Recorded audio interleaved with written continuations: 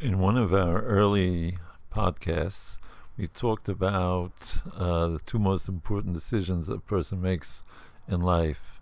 One of them is choosing a Rebbe, a spiritual guide. And somebody asked me quite intelligently, okay, it's an important decision. How do I do it?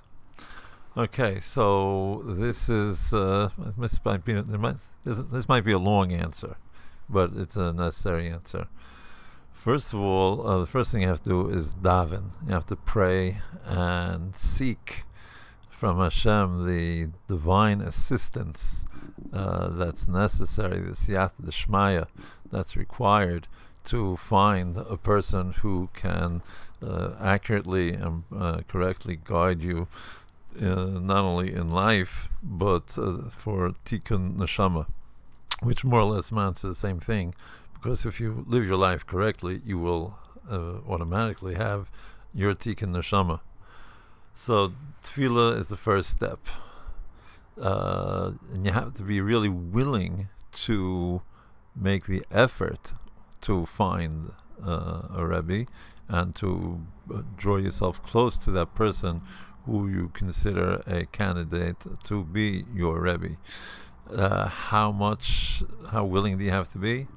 Reb Nosson, Zichron Levracha, puts it this way: you have to be willing to crawl on your hands and knees over a field of glass and nails, as it were, but on your hands and knees for miles to get to that person who can teach you how to live a Jewish life the way you need to live it.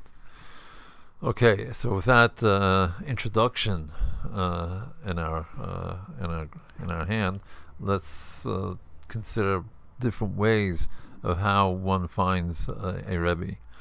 There are a number of people, the fortunate few we might call them, who find the Rebbe with love at first sight. Upon meeting a particular person, whoever it may be, a person just feels the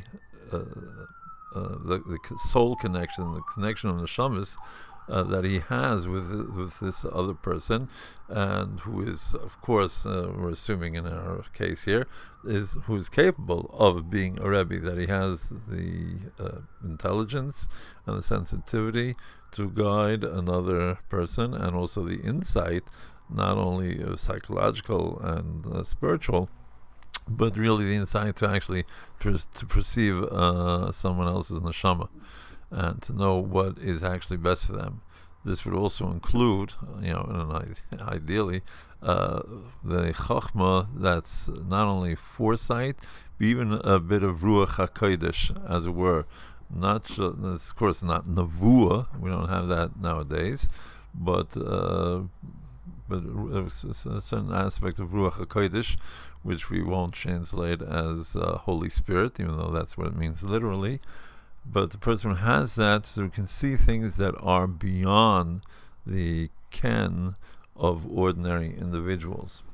So that happens, and that also happens not only in love at first sight, but sometimes even before you actually meet the person, or the fortunate few who, even though they hear the name, there's some deep soul connection that just hearing the name of that person says, that person is my Rebbe. Even though I've never met him, I know that I am connected to that person. So that does happen. Okay, now that's for a very small amount of people, but that's something a person should be aware of, because maybe you are one of the fortunate few. Most often, another way of finding a Rebbe is that people look to see who's a Rebbe, as were who's in the marketplace, what Rebbes are available, and they go from Rebbe to Rebbe, and they speak to them, or they observe them, or they observe their Hasidim. As Rabbeinu Zal points out, somebody who's really on a higher madrega, on a higher spiritual plane, we don't really understand them. It's like looking, Rabbeinu Zal says, at a signet ring, which when you look at it is reversed and it makes no sense. But when you see the impression that it makes in sealing wax, as people used to do with their signet rings, then you see what it produces.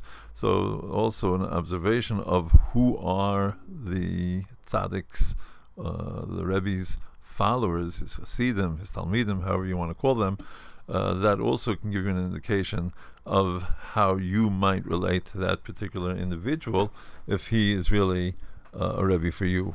If you're privileged to actually meet and talk with such a person, so you can further begin to feel whether or not there is a spiritual connection. And what happens is that you undergo a courtship period, and that courtship period could be very brief, could be longer. It depends, like any sort of courtship. At a certain point, you just know one way or the other whether to continue or not. That's what a number of people do. They look for somebody who's already established, as it were, who has Talmidim. Whether it's 2 or 3 or 4 Talmidim, or it's 200, 300, or 400.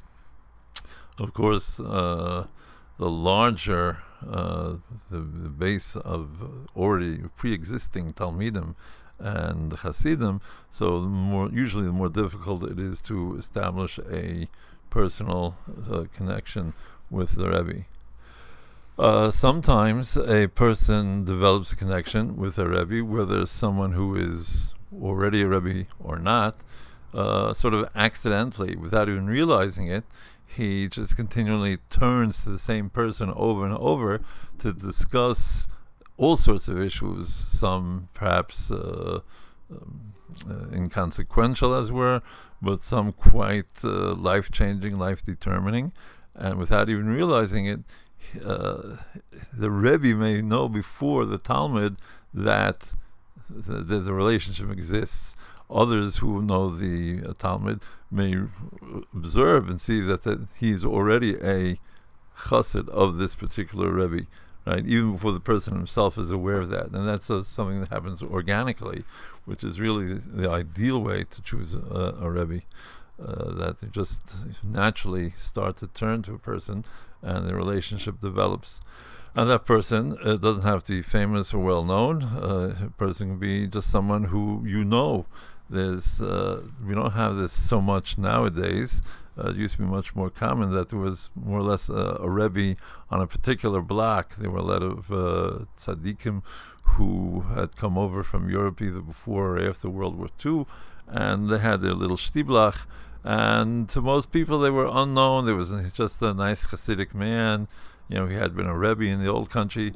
A lot of these people were tremendous tzaddikim who had tremendous, they had Ruach HaKodesh, a lot of them.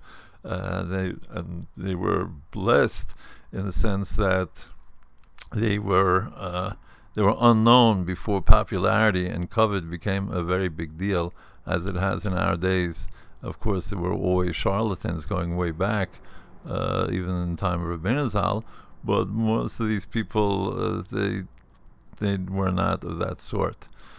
But nowadays you don't have that, but you do have people who are just known locally and who are people who unassuming and this and that, but who do have the tools and the skills, both again psychological and the Torah knowledge and a little bit of Ruach HaKodesh in many of them, and they have a few, as it were, Talmidim. They're not Rebbes and they're not Rosh Yeshiva, but they are people who can and do guide others.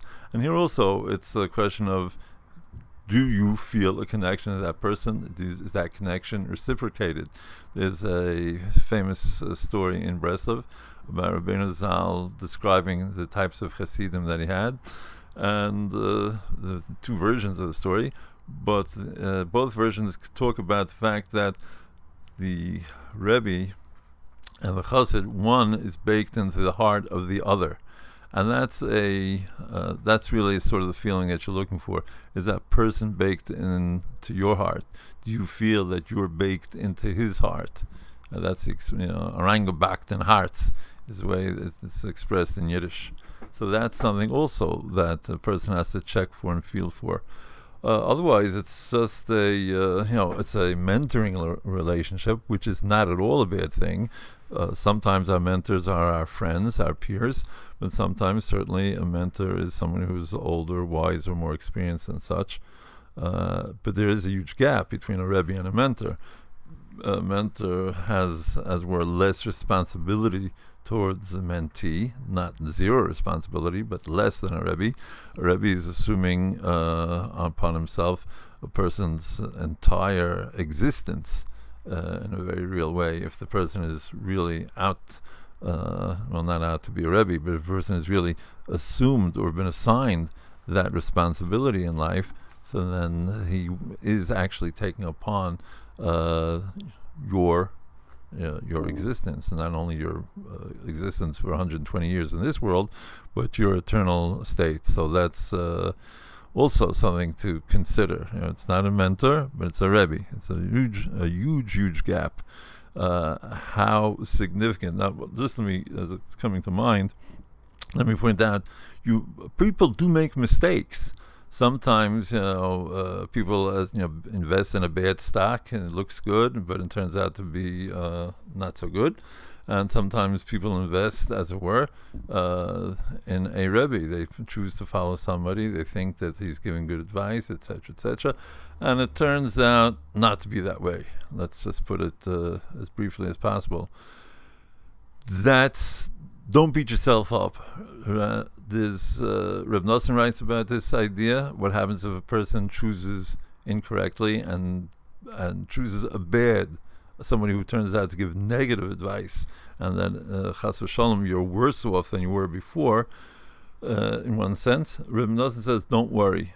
It's to the extent that you are sincere in your search for a tzaddik to help you, to bring you to a higher level of Yiddishkeit, that is, say that your tefillah, your prayer is more not only intense but more sincere, that your Torah study is improved, that your desire for these things is strengthened, and your desire to give tzedakah, to give charity, and to do chesed, to be kind, and that your midos, your character traits, you're more patient, you're less greedy, etc., that your emunah, your faith in Hashem, your faith in tzaddikim grows, and your trust in Hashem grows.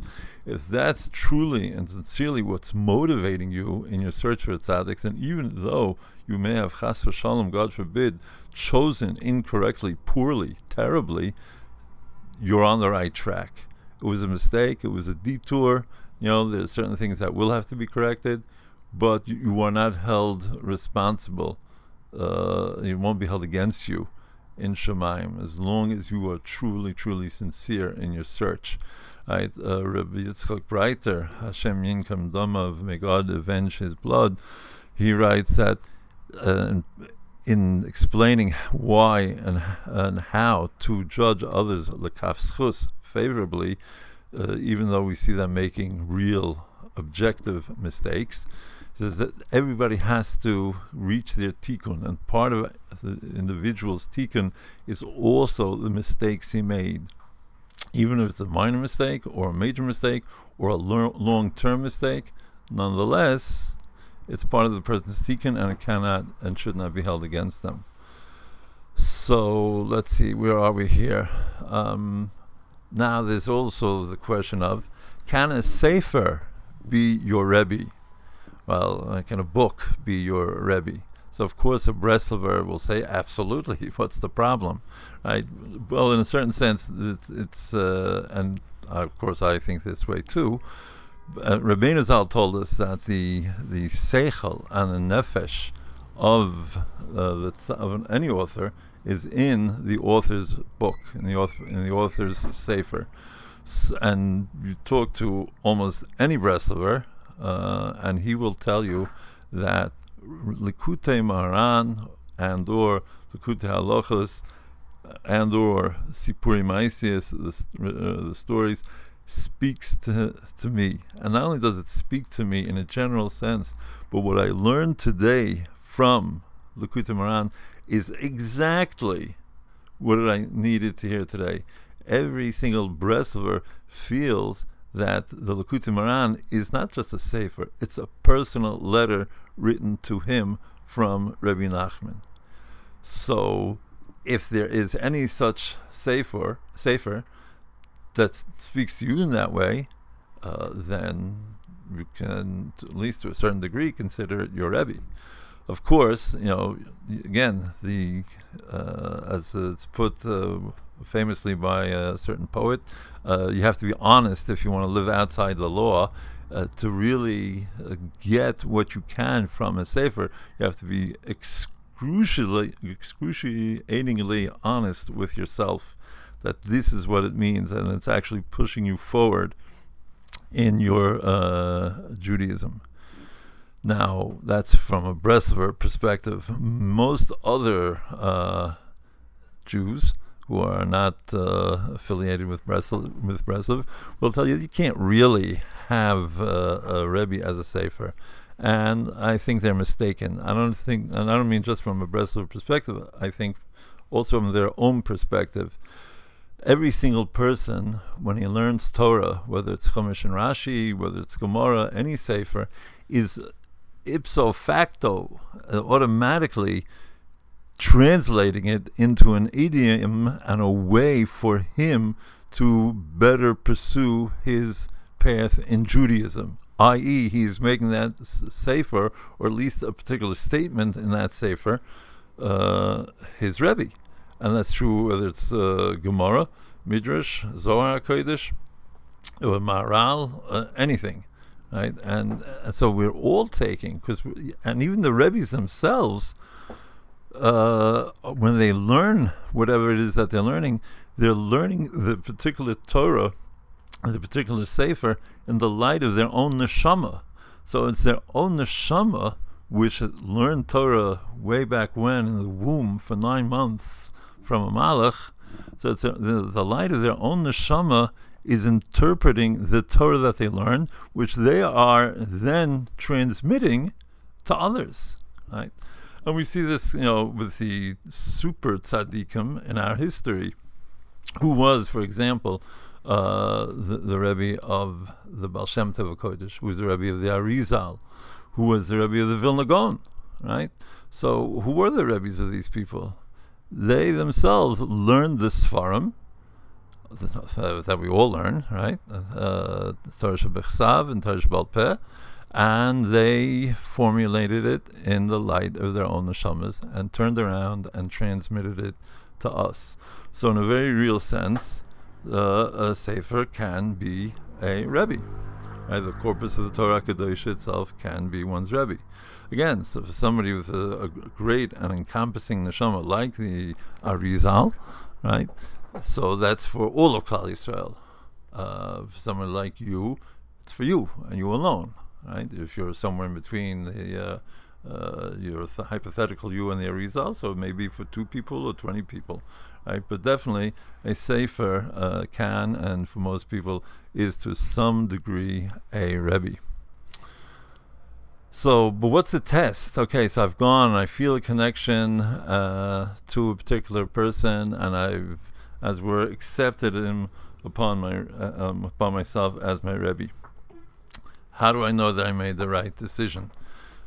So, first of all, the basic, as I said earlier, in regards to what happens if Chas v'Shalom you find the wrong Rebbe and made a mistake. Right, so these are the criteria that you should be looking for. Am I progressing in my Yiddishkeit, my Jewishness? Am I davening better? Am I doing better in my Bein Adam Lechavero, how I interact with my fellow Jews and my fellow human beings? How's my Amunah, my faith? How's my trust in Hashem, etc.? All these things are tests, Now, if you're not improving, that could be because it's actually not the Rebbe for you, or maybe you're doing something wrong.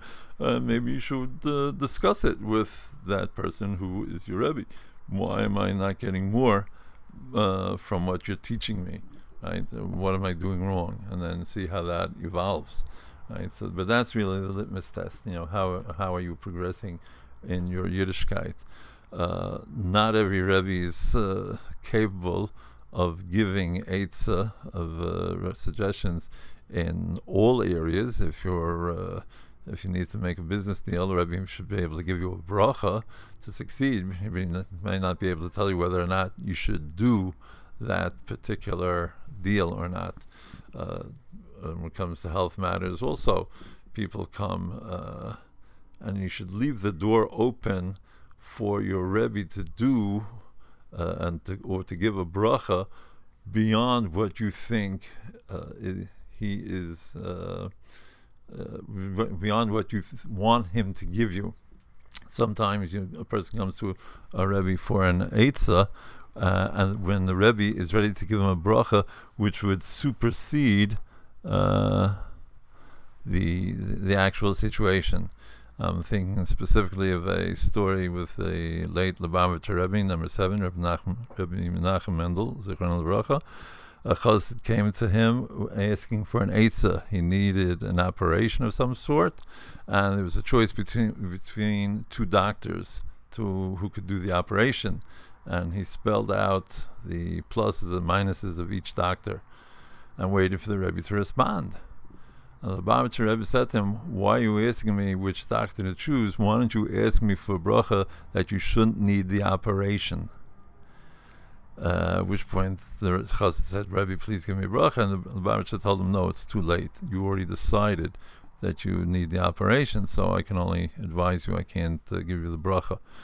But the point of the story for us is that don't close the door on your Rebbe's options. Let him do what he can, even though you can't imagine what it is that he can do. Finally, I just want to conclude with a little bit of what should you do if you need to leave your Rebbe, right?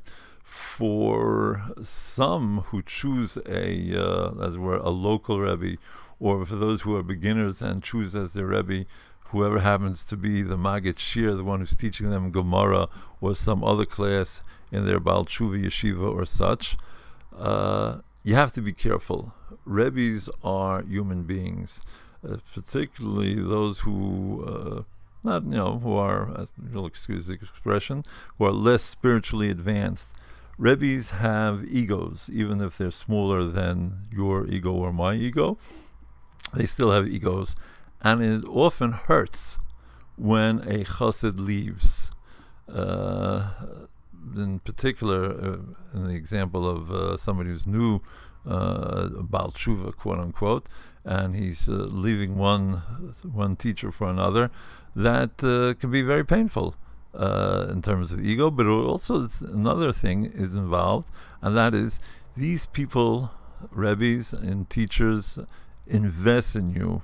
They really put their hearts into helping you develop as a Jew, as a human being, and they've actually seen you grow in a very real sense. As the Torah HaKadosh teaches us, a Torah teacher is a parent, right? Bonim are the Talmidim. The sons to whom you teach Torah are your Talmidim, right? So you are very close and dear to you, especially to those teachers to whom you've confided and asked for advice.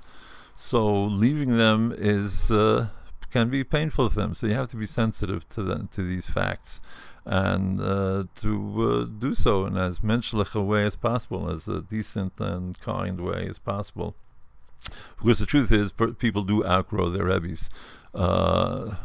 People who are more mature and experienced know that. They know that they can only lead a person so far, and then they have to, as it were, hand the person over to somebody who's greater and more qualified. Sometimes the Talmud, the student, is actually more spiritually capable than those who initially teach him, introduce him to Yiddishkeit, or even if they haven't introduced him to Yiddishkeit, sometimes the Talmud is just greater than the Rebbe. Sometimes thanks to the Rebbe, that's why the Talmud gets greater. Sometimes the Talmud is just born with more spiritual talent, as it were. And in closing, I just want to point out, in terms of developing a relationship with one's Rebbe, first of all, the word Rebbe, we have to remember the way the Gemara uses it. The word Rebbe means master. A Rebbe is not just a teacher or a mentor or a guide. He's really a master. So to really be a Talmud, you have to be willing to literally carry your Rebbe's bags, run errands for him, be willing to pour water on his hands, as Elisha Hanavi is described. Elisha the prophet is described as having poured water on the hands of Eliyahu, Elijah the prophet. You have to be willing to literally serve the person who you want to be your Rebbe. You have to be willing to humble yourself, to help him put on his boots, take them off, and make him a tea, whatever it may be that he asks. Run to the bank, although we don't do that nowadays too much. We just do it with our apps or whatever. But things of that nature, because a Rebbe means a master. And this word in Hebrew is shimush, to serve the Rebbe. Shimush means oftentimes just hanging around and spending time and seeing up close how your Rebbe lives, how he operates in different venues, how he interacts with other people, with members of his family in different situations, and not just how he is with a book or with a drasha or when there's an audience, but how he is at private times, how he is when he's on vacation, how he is when he's dealing with a hard situation of other people at 2 a.m. All these sorts of things are considered shimush, serving, and these are the real situations in which one learns Torah and one learns how to live Torah. It's not just from writing down notes at a class or reviewing a Shabbos drasha. I wish you the best of success in finding your Rebbe, the one who will lead you to the tikkun neshama that you so richly need and deserve.